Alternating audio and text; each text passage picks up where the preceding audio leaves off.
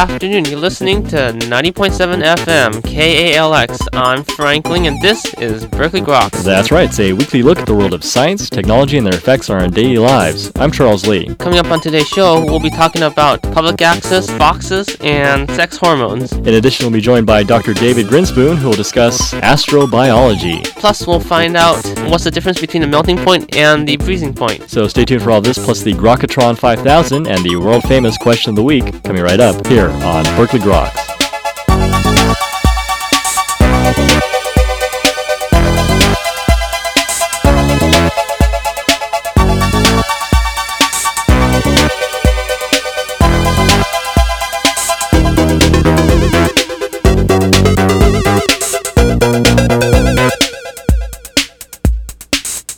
Welcome back to Berkeley Groks. This is Frank Ling. And I guess that makes me Charles Lee. How you doing, Frank? Not too bad. Okay, well, it's always good to hear that you're doing very well. Thanks a lot, Charles. I'm always concerned about your health, because if you were to drop dead, we'd have no show. Yeah, or pick you up from your home to take you to the studio in the morning. I have unremitting, commitments to this station. I'm just honored that I can make such a big contribution to the station. Without us, would the station even exist? It's kind of built around the Berkeley Grok show, really. And there's some music in the meantime. Yeah, about a week's worth of music in between Grok shows, I think, is how people think about it. Interesting. So, what's new in science? Well, it turns out that dogs are friendly. Wow.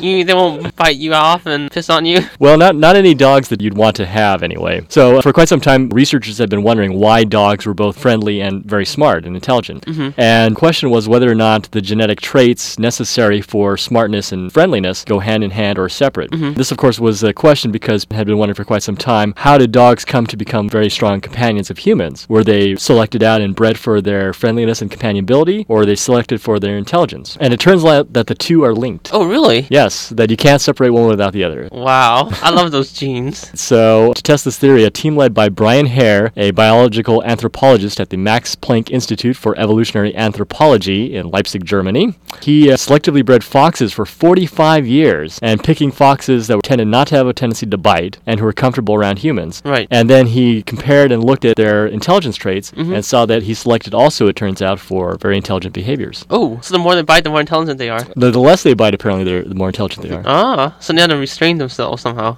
Yeah, yes, presumably they're arguing that the traits that allow foxes to interpret what humans are thinking and how they are acting by interpreting our cues also are involved in higher cognitive type behaviors. Great. And if anyone wants to know how to make their dogs a little more intelligent, perhaps? Or they're foxes, or I don't know, what other animals? Anteaters? The aardvark is an underappreciated animal. More people should have the aardvark as a pet. But until such time, they can look in the recent edition of Current Biology to learn about foxes.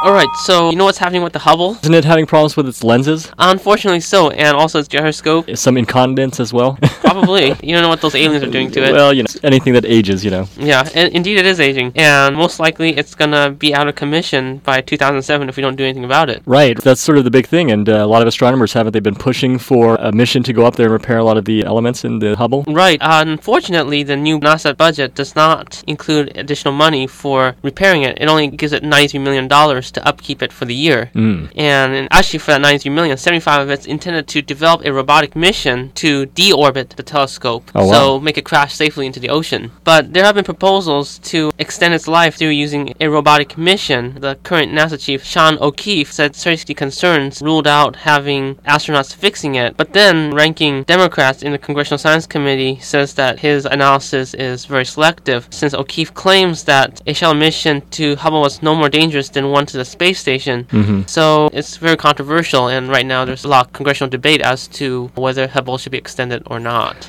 From my point of view, it just seems like it's a lot cheaper just to extend the lifetime of the Hubble than actually build a new telescope and launch it into space, which might not even work, right? Right. But the problem is with this climate of budget deficits and budget cuts, it's hard to justify some of these things to the rest of the country at times. Well, clearly blowing things up is taking priority at the moment. Well, this is surprising. I mean, since the Hubble is probably the source of some of the most spectacular images of right, deep it's space. probably one of the most successful project of NASA. It hasn't crashed into planets or anything, so... Or killed anyone. Yet. We don't know what they're planning. All right, well, this is fascinating stuff, so people want to know more about... You can go to the recent edition of newscientist.com.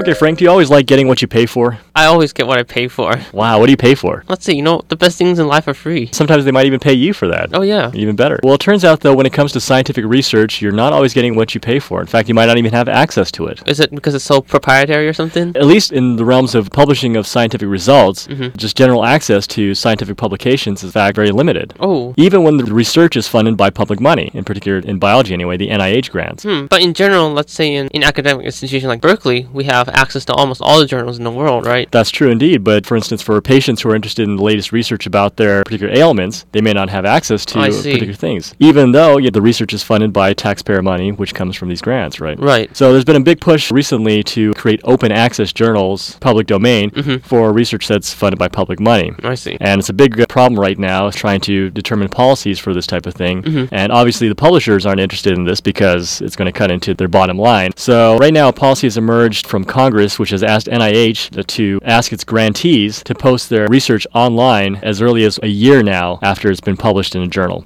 But this of course has created some controversy since some journals make the research free after that time anyway, so it's kind of a push. Right. So nothing really has moved in some respects. Everything should be free, man. But if you've already paid for it, you should be able to get it as well. Yes. And this was published in a recent edition of Science Now.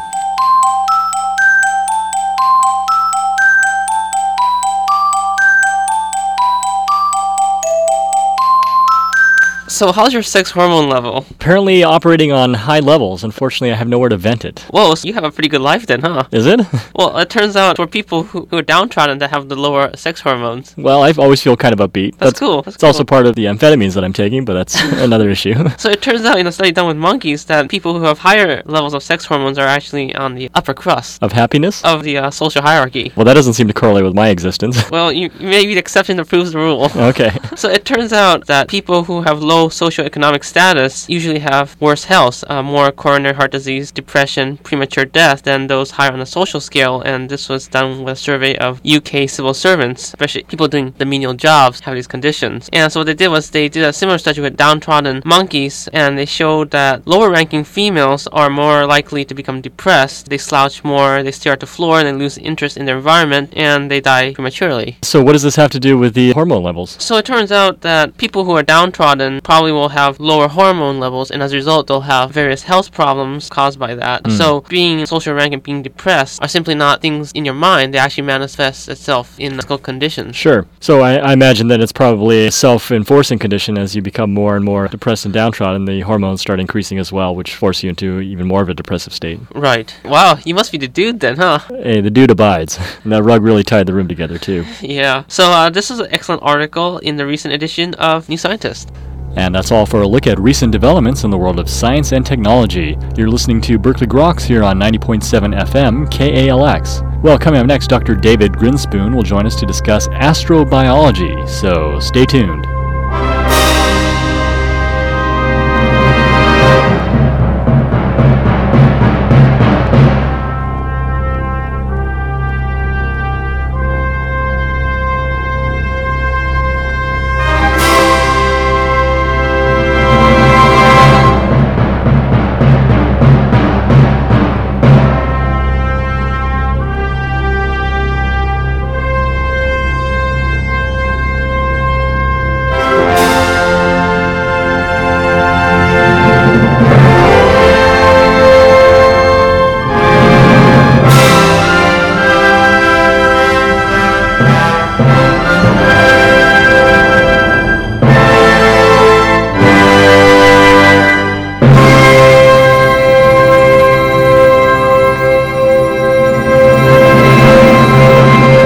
Back to Berkeley Groks, only here on 90.7 FM KALX. Well, much has been made recently of the emerging field of astrobiology, the attempt to find life on other planets. But this is a quest that has a rich and full history and perhaps only recently gained scientific legitimacy in academic departments. With the newest explorations now occurring on Titan and Mars, the prospects for astrobiology are perhaps brighter than ever. And joining us today on Berkeley Groks to discuss the recent developments in astrobiology is Dr. David Grinspoon. Dr. Grinspoon is an internationally known planetary scientist funded by NASA to study the evolution of Earth-like planets elsewhere in the universe.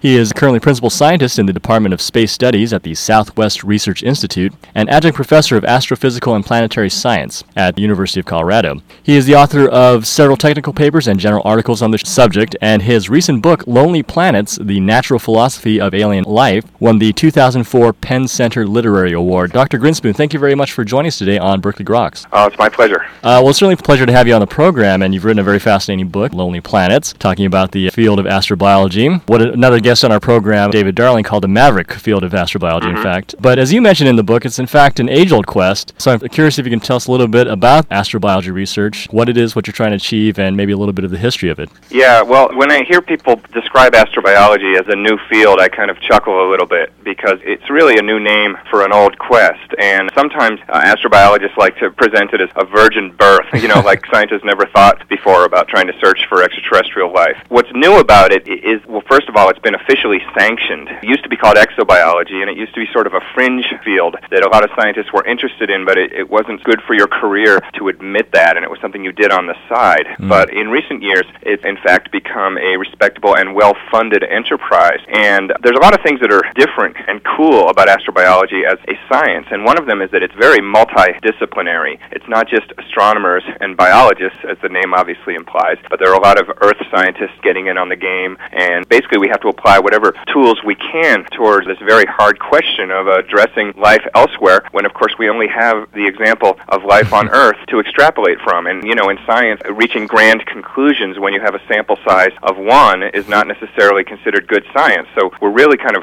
pushing the edge of what we can do with science here, and in a way taking some risks, but it's worth it, of course, because the payoff would be so huge if we actually could discover extraterrestrial life. Indeed, indeed. Well, one of the aspects that you mentioned in the books is that scientists are also looking to the extreme environments on Earth just to see the range of environments that life could possibly exist in. Yeah, again, we don't have very many clues to help us with this task because we don't have any extraterrestrials to study, and so this has actually even been accused of being a scientist without a subject.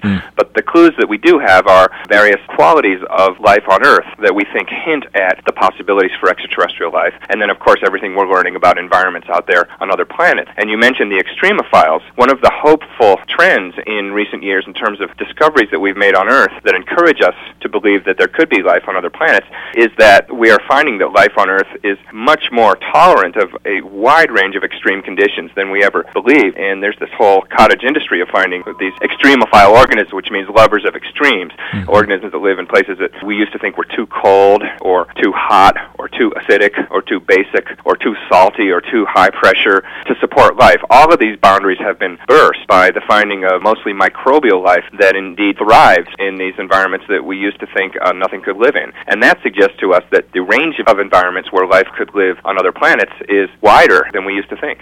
You also mentioned in the book that these things are based on the life that evolved on Earth, carbon-based, but of course it need not necessarily be constricted to that sort of chemistry. Yeah, there's a sense in which scientists are very conservative when they think about life elsewhere. We almost have to be to remain within the bounds of science because we have to somehow extrapolate from what we know. So we tend to, in a way, project ourselves out there. We imagine that life is going to want liquid water and life will be carbon-based, and certainly we know that that is a good basis for life because it's worked once on this planet. We have that kind of life to study. And so one good way to approach the search for extraterrestrial life is to look for liquid water reservoirs on other planets and look for the kinds of places where carbon chemistry could thrive. But there's another way of thinking about it, which is to try to break it down to what are really the basic requirements of life and go beyond that assumption that other life has to be just like ours in a chemical sense. And then we get into qualities of environments that involve more like thermodynamic characteristics, where at least I think we can safely say that life will need an energy flow of some kind to thrive on and power its metabolism and reproduce itself. And maybe there is some other kind of chemistry that has nothing to do with carbon that does as good or a better job out there that we are just not smart enough to imagine yet.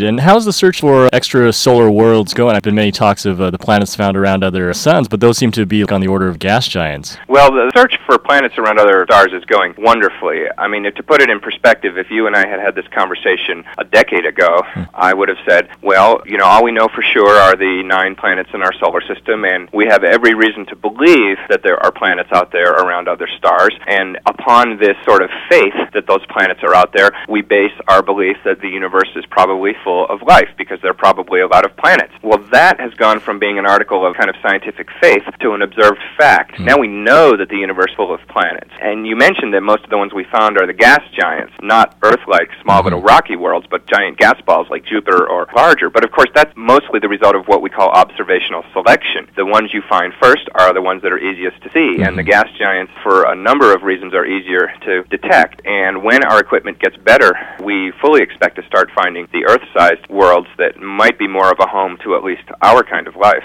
There's sort of an undercurring theme that goes throughout your book, conflict between theories of the rare earth and the plurality of worlds. It's interesting, though, that the findings of extrasolar planets seem to help bolster the argument of the plurality of worlds. Yeah, I think it does very much so.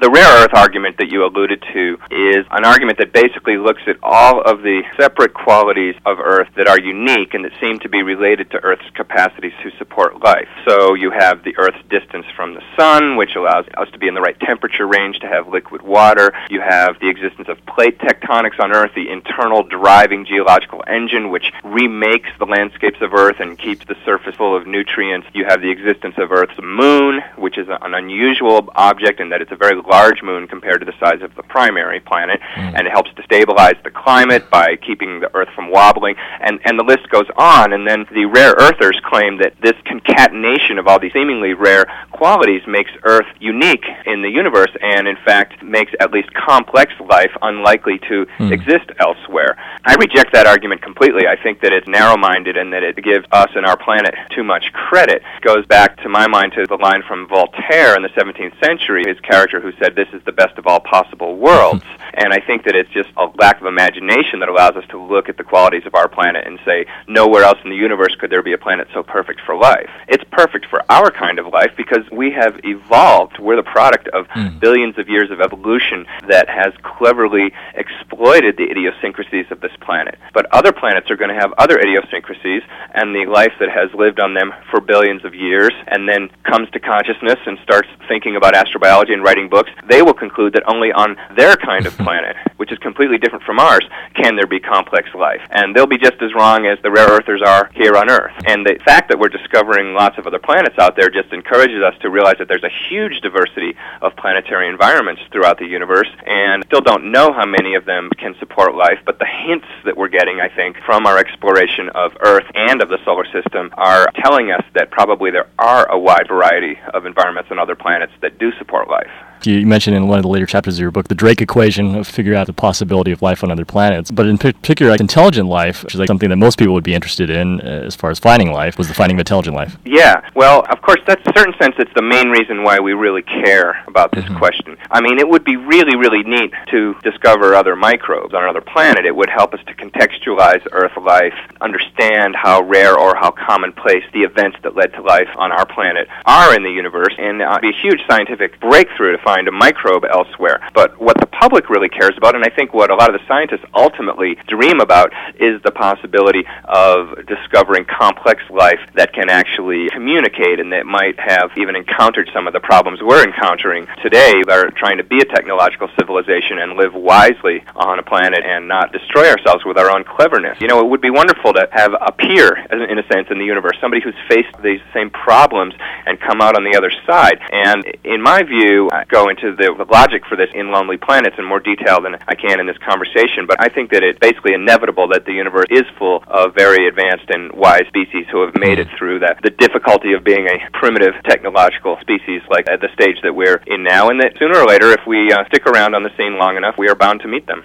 So it's just a matter of waiting until we receive contact, right? Well, waiting and then doing what we can to listen and perhaps at some point start to seriously try to send messages. Certainly keeping our eyes open for unusual things in both in our own solar system and farther out in the universe that might be hard to explain without intelligent intervention is a marked course as we explore the universe. Has there been further technological advances in the SETI project of trying to listen for these signals? Well, yeah, SETI marches onward at a furious pace. The reach of our radio searches is growing exponentially, and in particular, there's a huge telescope array called the Allen Telescope Array, largely funded by the Microsoft zillionaire Bill Allen, name, which which is going to come online very soon, I think next year, and it's in Northern California, and it's a large array of telescopes dedicated just to the search for extraterrestrial radio signals, and it's going to increase the reach of our searches by a huge factor, many orders of magnitude. So if the signals are out there, but we just haven't searched with equipment that's quite powerful enough, then there's a chance that we may detect them in the next few years. And there are other kinds of techniques coming online, too. There's OSETI, or optical SETI, where people are not just looking for radio waves now, but looking for laser pulses, sort of like the interstellar analogy of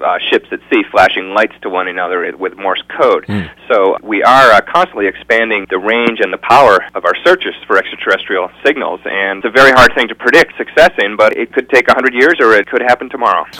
Well, that would be news if it did. Yeah, I'd certainly be excited. Well, I think we all would. More recent news is all the landings that have first occurred on Mars and more recently on Titan. What have we learned about the possibility of life from these studies? Oh, a lot. It's really been an amazing year in the solar system. Personally, I think it's been a pretty crappy year on Earth, but it's been a great year elsewhere in the solar system. First of all, those plucky Mars rovers, which were only supposed to last for 90 days, are still operating now more than a year after their landings. Wow. And they found many wonders, but the most astounding thing they found is that they have verified, really beyond any doubt now, that Mars is a planet that once had abundant surface water for long periods of time, found remnants of salty seas in the rocks that the rovers are exploring. And that means that Mars, at least in the past, was a habitat, a place where our kind of life could have thrived. So certainly Mars is a place that we need to go back to and at least look for fossils, and have every reason to believe that either we will find evidence of fossil life on Mars, or we'll learn something that we're wrong about the conditions that life needs in the universe. And either way, it's a big advance. And then you mentioned Titan, and just a couple weeks ago, we had this incredible success with the Huygens probe, which had been launched from Earth way back in 1997, traveling all that distance to Saturn's moon Titan, which is one of the strangest places in the solar system because it's an icy moon with a very thick atmosphere and clouds and hazes. And the Huygens probe, 3 weeks ago now, successfully plunged through those clouds, landed on the surface, taking pictures all the way down. And what we've learned is that Titan is a really kind of eerily Earth-like place. There are rivers and there's a shoreline, and even though it's minus 300 degrees there are a lot of processes that are very analogous to Earth. I mean, the rivers are carved by liquid methane, not by water, and the shoreline and the rocks are made out of solid ice rather than rock. But we've seen that nature loves to repeat its complex forms in different locations using different materials, but in very familiar-looking ways.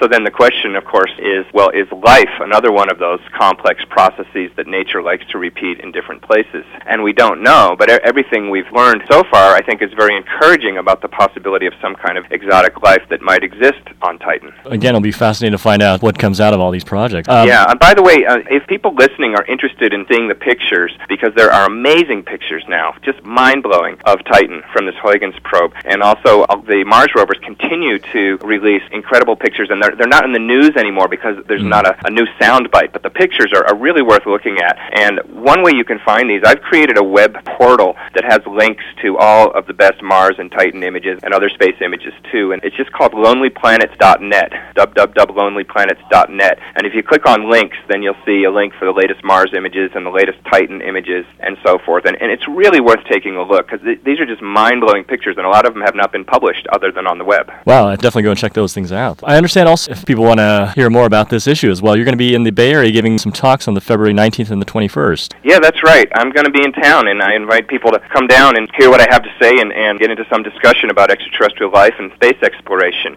There are two talks, actually, in Oakland on the 19th, February 19th, Saturday night. I will be at the Chabot Space and Science Center, I believe at 7 p.m., and that talk is going to be a more general talk about some of the topics we've been discussing about sort of the latest in space exploration and how it changes our views of extraterrestrial life. And then 2 nights later, on Monday the 21st of February, I will be in San Francisco. The Morrison Planetarium has a series called the Dean Lecture Series, but actually the Morrison is closed right now for renovation, and that is happening at the Jewish Community Center in San Francisco at 7:30 p.m. on Monday the 21st. And you can get details about both of these events, again, if you go to www.lonelyplanets.net and just click on events, and you'll find all the details about how to get there and the times and so forth. And that would be great if people want to come out and talk about aliens, because it's what I love to do. All right, well, I certainly hope all the alien lovers will be out there. And maybe some aliens themselves. We have plenty of those in the Bay Area, I can tell you that. I used to live there, I know. All right. Well, Dr. Grinspoon, I want to thank you very much again for your time and telling us a lot about astrobiology Astrobiology and your book, Lonely Planets, The Natural Philosophy of Alien Life. Oh, thanks a lot for having me. It's always fun. And you were just listening to Dr. David Grinspoon from the Southwest Research Institute discussing astrobiology and his book, Lonely Planets. You're listening to Berkeley Groks only here on 90.7 FM KALX. Well, coming up next, the Grokatron 5000 and the answer to last week's question of the week. So stay tuned.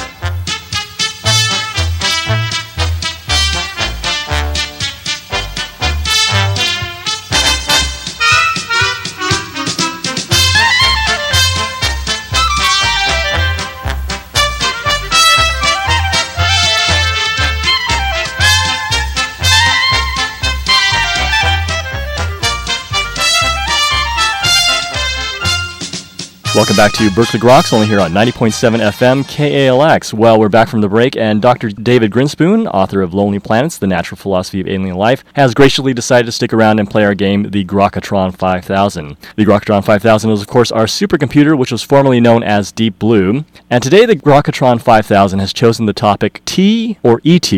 So for the following 5 items, the Grokatron 5000 would like to know, is the item of terrestrial or extraterrestrial origin? Dr. Grinspoon, are you ready to play our game, the Grokatron 5000? I certainly hope so. All right, here we go. Item number 1, the Grokatron 5000, T or ET, the iPod. Oh, the iPod is clearly of extraterrestrial origin. Personally, I couldn't live without mine. And the reason why I say that is because I understand the iPod was designed and built in Silicon Valley, and the technology is so advanced, there's no way that it could have been created by mere Californians. It had to make use of reverse-engineered technology from crashed spaceships, without which we'd still be listening to record players. Thank God for Roswell, I guess. Yes, indeed. Number 2, supersized fast food meals. Supersized fast food meals are definitely of terrestrial origin. They're not extraterrestrial, and the reason I can confidently say that is, well, 2 reasons. If there are extraterrestrials visiting Earth, then they've come a long way from other star systems, and that means they are highly intelligent, so they probably would not eat supersized fast food meals. And the other issue is, of course, that it takes a lot of energy to accelerate mass across interstellar distances, and if they're that obese, then they're never going to have enough energy to make the trip. So those are terrestrial inventions. Yeah, you never see pictures of overweight aliens. So exactly, and there's a reason for that. All right, number 3, T or ET, bungee jumping. Bungee jumping, I believe, is both T and ET. It's such an obvious good idea that it's the kind of invention that through convergent evolution will spring up independently on planets all over the galaxy where intelligent civilizations are evolving. So I believe bungee jumping is indigenous to Earth, but I predict we will find it once we get to explore the planets where other intelligent species live. Oh, wow. So I guess you might see the X Games on another planet at some point here. Exactly. Of course, with different gravity and different atmospheric pressure, bungee jumping would present all kinds of new challenges, and after a while, people will be bored with just doing it on one planet. Well, good news for the travel agencies. Exactly. All right, number 4, chihuahuas. Chihuahuas. I think that chihuahuas are definitely of extraterrestrial origin because as weird as the twists and turns of terrestrial evolution are, and even given the great variety of creatures that we see on Earth, it does not seem to me like the chihuahua is something that logically could have evolved from other terrestrial dogs. It must have come from elsewhere. And number 5, finally, the President of the United States, George Bush. The President of the United States, George Bush. Wow. I actually think neither. I think he comes from a whole other dimension, that is not rightfully considered T or ET. I think that he's actually been sent here to try to wreak havoc on our planet by interdimensional beings, and I'm just hoping that soon they will take him back. Might be paving the way for the interdimensional invasion. Exactly, somewhere. All right, well, Dr. Grinspoon, I want to thank you again for joining us today on Berkeley Groks, playing our game, the Grokatron 5000, of course, discussing your book, Lonely Planets, The Natural Philosophy of Alien Life. Oh, thanks a lot for having me. All right, it's our pleasure. And now here's Herr Professor Einstein with the answer to last week's question of the week. Yeah, thank you very much, Sir Frank. And you know the difference between cooling and freezing and melting, yeah? Seems like they're the same thing, but the problem being, when you're cooling down, there's extra heat that causes the freezing point, you see, to be a little bit less than the melting point. So they're not always the same thing, freezing and melting, yeah? One way is up, other way is down. Better to be up than down, yeah? And now I'm Forrest here with this week's question of the week. Well, down here in the South, we got these nice kitties. They're pretty friendly kitties. Except that they look a little bit eerie, Them eyes just glow like gems in a chocolate bar. Wonder why that happened. If you know or think you know, email us at groks@hotmail.com. You won't win anything, but your eyes might just open a little wider. And that's all for this week's edition of Berkeley Groks. Make sure you tune in next week for more from the world of science and technology. If you'd like to contact us here at Berkeley Groks, email us at groks@hotmail.com. For Berkeley Groks, I'm Frank Ling. And I'm Charles Lee. Make sure you also see us on the web at www.groks.net. Have a great afternoon and stay tuned for more music with your host, Therese.